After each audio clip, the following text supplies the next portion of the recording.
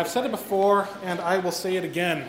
What an honor and blessing it is to be with you this morning. Now, I say that every single time I get the chance to speak with you, but especially for our purposes today, I just want to reemphasize for a second how wonderful it is that we actually get to be here. Can I get an amen? And a clap, love it. And I think there are three levels to that statement, levels of comprehension. Level one is kind of at face value. When I say it's wonderful we get to be here, meaning face value, it's wonderful to have this place, this awesome auditorium, and the classrooms, the gym, the kitchen, and dare I even say it, it's even wonderful to have a potentially haunted basement right below us. You may not know that we have that because we don't talk about that, but it's even wonderful to have that. But that's the first level, kind of face value. But again, there's a second level of why it's wonderful that we get to be here. It's wonderful because we get to see familiar faces every week. How awesome that actually is, to share prayer requests and share needs, share concerns and worries, to see people we know every Sunday. It's awesome to have that. It's wonderful to see so many new faces too, visitors, welcome to our church. To see so many new babies coming into the world. It's wonderful. And dare I even say it again, it's wonderful to have the youth group that we have here, which is equal parts wonderful and terrifying as always. But it's wonderful to be here. However, there's one more level of why it's wonderful that we get to be here. And that's the level we're going to focus on this morning, as to why it's so wonderful to be together. And to get there, we're going to start with the Beatles. How many of you are familiar with this image? Raise your hand. Yeah, almost everyone. If you're listening online or can't see what this is the cover Abbey Road from the Beatles. It's one of the most famous images in music history. And you can see why. It's pretty iconic. It's parodied in movies. They all have beautiful full heads of hair, which doesn't make me better at all, but we're here. And my personal favorite part, though, has nothing to do with any of the Beatles. In fact, my favorite part is actually this guy back here. Because what do you think is going through his head right now? This was a public photo. This wasn't staged, so this guy is probably the most successful photo bomber in history. And I wonder what he's thinking. In fact, they actually tracked this guy down. He was an American tourist, and he says, and I quote, he called them a bunch of kooks because he didn't know what was going on. He said they all looked too radical for his taste. But he's just a bystander in the back watching history unfold. To be that kind of bystander is a pretty fascinating thought. There's even another one I want to share with you. This is from a movie called The Pirates of the Caribbean, which is kind of an action-adventure family film. Pirates is pretty awesome. However, I want to see if you can catch this, so I'm going to play this clip really quick.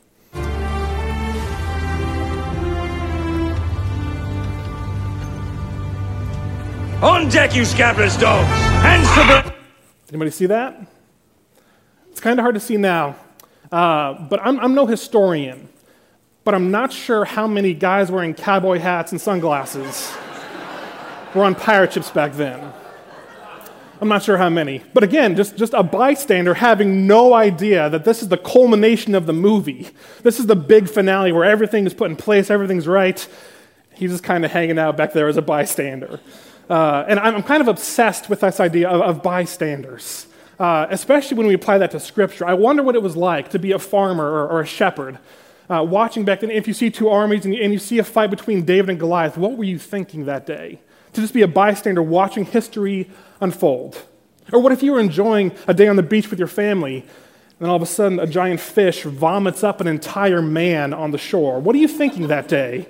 Just watching the story you had no part in, but you would experience being a lion in a den, and having a guy thrown to you, thinking it's dinner time, but not yet, if you're Daniel. And just thinking about all these characters and these stories and just being a bystander watching history unfold. However, we actually don't have to look that far concerning this topic, because the truth is, for most of biblical history, most of human history, we ourselves were bystanders. In fact, if you actually want the official word, we gather today, if you know it or not, as Gentiles.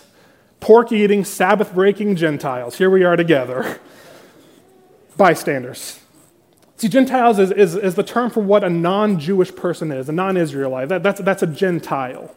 And so I want you to imagine for a second how intense this relationship between God and the Israelites truly is. Because from the beginning of history, God picked one people to be his people. God picked the Israelites, a very small nation. He made the promise in Genesis to Abraham and the father of many nations we know him as.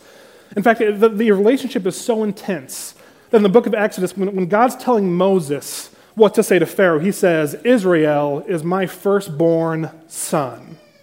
That's how intense the relationship is between God and his chosen people, his one chosen people. And Egypt took his firstborn son. That's how intense the relationship is between God and his chosen people. It's even made more intense in the book of Deuteronomy if you read that. For you are a people holy to the Lord your God. The Lord your God has chosen you out of all the peoples on the face of the earth to be his people, his treasured possession. That's said to the Israelites, God's one single chosen people. And that's how it's been through all of history. And don't forget, this is also a world full of ites. We call ites. In fact, even in Deuteronomy, it talks about all the kind of ites there were before that. The Hittites, the Jebusites, Canaanites, Amalekites, all those ites. We have the same kind of thing. For example, if you're from Nebraska, it's called Nebraskan. My wife is from Michigan. If you're from Michigan, it's called a Michigander. They even have a subset of cultures where if you're from the Lower Peninsula, Michigander, Upper Peninsula is called a Youper. I think she's making that up, but I can't say that. Or if you're from Iowa, we call it unfortunate, but that's not the point of why we're doing that. But even here we have a world full of ites, where it's nation upon nation, and the ites are saying where they're from, all this kind of stuff, but God picks his one people. It says, you, my people. Knowing all of his great wisdom, how people would interact, knowing what they would do or not do, who would follow him and not, he picks one. It says, you are my chosen people. You're my son. And he sustains them through all of history, through the Exodus and the slavery. And they go through this huge cycle where they break his heart, he lets them back in. They break his heart, he lets them back in. And it's this huge cycle all the way down to now. God sustained his one chosen people because God keeps his promises. God promised the Israelites years and years and years ago he'd deliver them. He keeps his promises. And it's not just an Old Testament idea where it's God and his chosen, one chosen people. In fact, it's in the New Testament too. You may know the story of the Canaanite woman. This woman had a daughter suffering from demonic possession. Again, she's an ite. She's a Canaanite. She approaches Christ and says, can you please help? And Jesus doesn't say anything. He's not in his region right now. And she keeps on approaching and approaching and approaching. And Jesus finally says, I was sent only to the lost sheep of Israel. That's what he says. Why? Because God is keeping his promise. He first promised the Israelites that he would deliver his people. To the fact where he even says to this woman, it's not right to take the children's bread and toss it to their dogs. He's establishing the difference here. And even she, a Canaanite, who was not a part of the promise, says, yes, Lord, that's not right. But even the dogs get the crumbs from the master's table. And on that, Jesus says, that's some great faith. I'll do it. And I think that's a hint of what's going to come later. But then we have Matthew chapter 10, the first time Jesus sends out his disciples into the world. In fact, he says, don't go to the Gentiles. Don't go through Samaria. Don't go to any of those areas. Go only to the lost sheep of Israel. Why? Because God is keeping his promise. I mean, later he sends out to the whole world, but for now he says, no, don't go to anywhere else besides the lost sheep of Israel. Even after he dies in Romans 1, Paul's writing, he's talking about how he's not ashamed of the gospel because it brings salvation. And then he specifies, first for the Jew, then for the Gentile.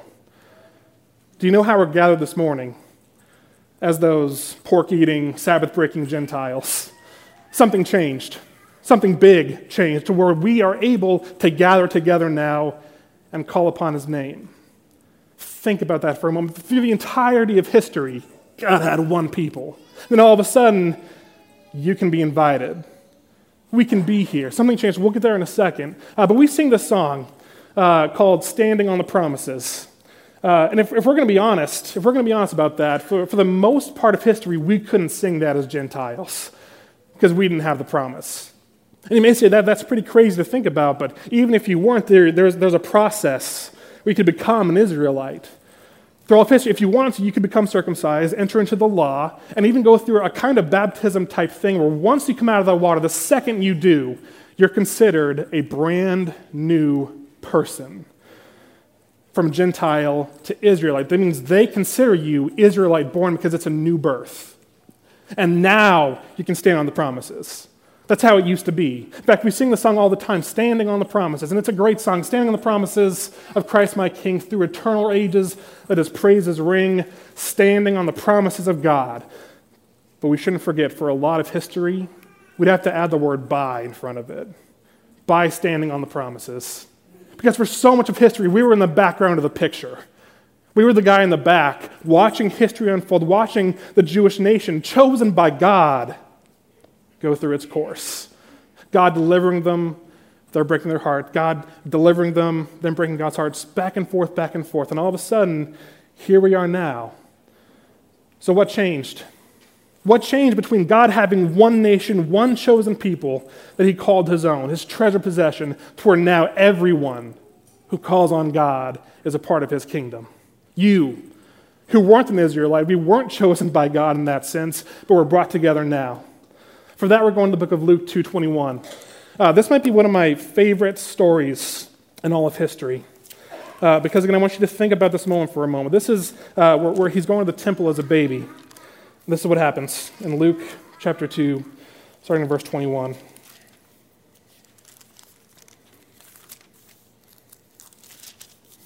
This is in verse 21. On the 8th day, when it was time to circumcise him, he was named Jesus, the name the angel had given him before he'd been conceived. When the time of their purification according to the law of Moses had been completed, Joseph and Mary took him to Jerusalem to present him to the Lord, as it is written in the law of the Lord, every firstborn male is to be consecrated to the Lord, to offer a sacrifice in keeping with what is said in the law of the Lord, a pair of doves and 2 young pigeons. Now there was a man in Jerusalem called Simeon, who was righteous and devout. He was waiting for the consolation of Israel, and the Holy Spirit was upon him. It had been revealed to him by the Holy Spirit that he would not die before he had seen the Lord's Christ. Moved by the Spirit, he went to the temple courts. When the parents brought in the child, Jesus, to do for him what was the custom of the law required, Simeon took him in his arms and praised God, saying, Sovereign Lord, as you have promised, you now dismiss your servant in peace.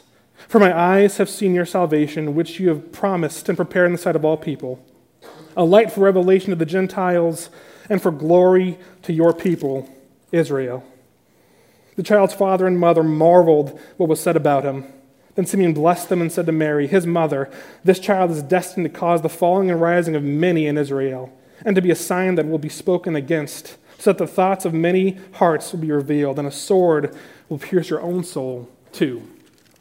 What a story. Imagine Simeon, a Jew, waiting for what he calls the consolation of Israel, the fulfilled promise. God promising his children to deliver the Messiah. And he's waiting day after day, and he finally sees Christ come in, a child. And he holds him in his arms. Imagine how powerful that must be, to hold this child in his arms and say, this now is God's promise, and I can die in peace.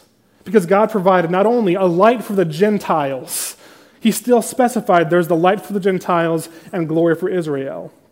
So what changed? Christ changed everything.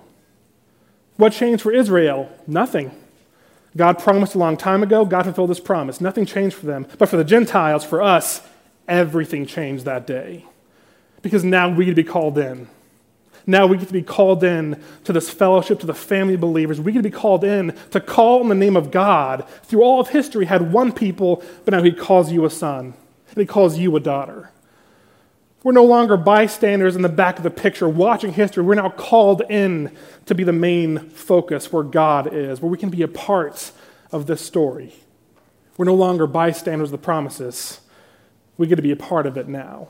So have I said before, maybe I'll say it again, how wonderful it really is that we get to be here today, to call upon God, to call upon his glory and his spirit and his light, and have a fellowship together. Where it's not just the one people now, it's many people from all nations. And the story keeps on going in the book of Romans 9. Paul is starting to talk about the Gentiles and the Jews, and he has this huge discourse about Jews versus Gentiles. Romans 9 says this, I speak the truth in Christ. I'm not lying. My conscience confirms it in the Holy Spirit. I have great sorrow and unceasing anguish in my heart. For I could wish that I myself were cursed and cut off from Christ for the sake of my brothers, those of my own race, the people of Israel. Theirs is the adoption of sons, theirs the divine glory, the covenants, the receiving of the law, the temple worship, and the promises. Theirs are the patriarchs, and from them is traced the human ancestry of Christ, who is God over all, forever praised. Amen. That's how he starts in this big discourse, saying, I wish I was cut off, because Israel has all the promises and all the patriarchs, and the story is theirs. But he keeps on talking about what it means to be drawn together, to be drawn near, to where God calls you. Not an Israelite, but as a child of the living God. No longer bystanding on the promises, but called forward and brought near. He gets more specific. And I love the verse in chapter 11. Starting in verse 11, that's what it says. Again, I ask, did they stumble so as to fall beyond recovery? Not at all. Rather, because of their transgression, salvation has come to the Gentiles, to make Israel envious. But if their transgression means riches for the world and their loss means riches for the Gentiles, how much greater riches will their fullness bring? I'm talking to you Gentiles, inasmuch as I am the apostle to the Gentiles. I make much of my ministry in the hope that I may somehow arouse my own people to envy and save some of them. For if their rejection is the reconciliation of the world, what will their acceptance be but life from the dead? If the past of the dough offered as first fruits is holy, then the whole batch is holy. If the root is holy, so are the branches. I want you to pay very special attention to the next section. If some of the branches have been broken off, and you, though a wild olive shoot, have been grafted in among the others, and now share in the nourishing sap from the olive root, do not boast over their branches. If you do, consider this: you don't support the root, but the root supports you. You'll say then, branches were broken off so that I could be grafted in. Granted. But they were broken off because of unbelief, and you stand by faith. Don't be arrogant, but be afraid. For if God did not spare the natural branches, he will not spare you either. Consider therefore the kindness and sternness of God. Sternness to those who fell, but kindness to you, provided that you continue in his kindness. Otherwise you also will be cut off. And if they do not persist in unbelief, they will be grafted in, for God is able to graft them in again. After all, if you were cut out of the olive tree that is wild by nature, and contrary to nature, were grafted into a cultivated olive tree, how much more readily will these, the natural branches, be grafted into their own olive tree? That's a lot of imagery. We're the wild olive branch that's broken off and put into an already existing tree. Gentiles now allowed into the tree. And it says, if you're there, the root supports you. You don't support the root, but the root gives you life. Us as Gentiles all of a sudden have the opportunity to be grafted into the people of God. How many times have we been bystanders on the promises, even though we know all this now? And you're called forward. There's one more that I especially love, Ephesians chapter 2. Ephesians chapter 2, starting in verse 11. Therefore remember that formerly you who are Gentiles by birth and called uncircumcised by those who call themselves a circumcision, that done in the body by the hands of men, remember that at that time you were separate from Christ, excluded from citizenship in Israel, and foreigners to the covenants of the promise, without hope, without God in the world. But now, in Christ Jesus, you who once were far away have been brought near through the blood of Christ. For he himself is our peace, who has made the two one and has destroyed the barrier, the dividing wall of hostility, by abolishing in his flesh the law with its commandments and regulations. His purpose was to create in himself one new man out of the two, thus making peace, and in this one body to reconcile both of them to God through the cross, by which he put to death their hostility. He came and preached peace to you who were far away, and peace to those who were near. For through him we both have access to the Father by one Spirit. Consequently, you are no longer foreigners and aliens, but fellow citizens with God's people and members of God's household, built on the foundation of the apostles and prophets, with Christ Jesus himself as the chief cornerstone. In him the whole building is joined together and rises to become a holy temple in the Lord. And in him, you two are being built together to become a dwelling in which God lives by his Spirit. Can I say again how wonderful it is that we get to be here today? Especially after reading that. Think about this for a second. How wonderful it is that we can call on God's name now. Because he's building us into one building. Get rid of his hostility and the differences. There's no Jew or Greek, or there's just followers of God. And we get to be here. And we take this for granted so many times, if I'm going to be honest with you. Because even knowing all this stuff, knowing the history of the Gentiles and the history of the Israelites and the history of church, all that kind of stuff, we can still come here on every Sunday morning and still only be bystanding on the promises. Somehow we can still do that.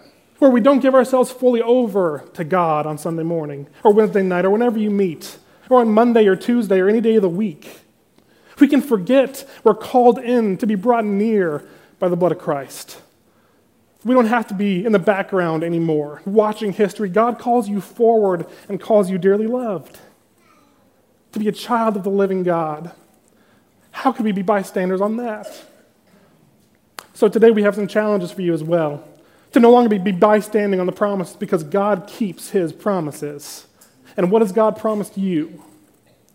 What has he promised you? Because he fulfilled his promise to Israel, his chosen one people. He promised him, and he fulfilled every promise he made. So what does he promise you? You can be grafted in. You can join in the body of God. You can become heirs along with the original people. You can be called sons and daughters of the living God. You can be adopted as sons and daughters into the promise that God made for all people now. God keeps his promises. And he's calling you his own. Can we ever imagine bystanding in the background again? Taking yourselves out of the story, going back to the back of the picture where your arms are kind of at your sides, just watching where history is unfolding. We can't do that anymore. Because now we're able to come together. We're able to have this building and the worship we have and the songs we've sung and the prayers we've heard and the scripture this morning that was read beautifully, might I add. That's actually where we're going to finish today. Because I personally love where this is placed. See, if you read this by itself, it's a wonderful, wonderful passage. In fact, in Scripture, if you have the little heading that was at it, it's called the doxology. But Paul put this right after his discourse about how wonderful it is that God brought the two peoples together, Gentiles and the Jews. The original heirs, the promise, and those who can be grafted in. It's almost as if he's being overwhelmed with what he's writing, talking about Israel and how they'll be saved and the remnant remains, and people can join that remnant now. There's no difference. There's only children of God. And that's when he puts this doxology in. That's when he says this. Oh, the depths and the riches of the wisdom and knowledge of God to bring all peoples together, to bring you into his children. We can call ourselves God's children. So to finish today, we'll first have the invitation. If you want to stop bystanding on the promises and feel like you're just witnessing God move into other people's lives, and you want to come forward today in baptism or for prayer requests or for any needs you want shared, because we can gather together here, your chance is going to be during the song. Our elders will be around the room as always because we are so blessed with our elders. It's so awesome to have them leading this flock, even though we're Gentiles, pork-eating, Sabbath-breaking, but we still get to call God our Father. And so as we stand in a moment, we're actually going to read this together. And I want you to put as much passion and energy as you possibly can into reading this scripture, because it signifies that we get to do this in the first place. You get to read this out loud, praising our God, not just as a Gentile, separate, no longer bystanding on the promises, but stepping into them and having God call you. Let's stand and read. Oh, the depth of the riches of the wisdom and knowledge of God. How unsearchable his judgments and his paths beyond tracing out. Who has known the mind of the Lord, or who has been his counselor? Who has ever given to God that God should repay him? For from him and through him and to him are all things. To him be the glory forever. Amen. Let's sing.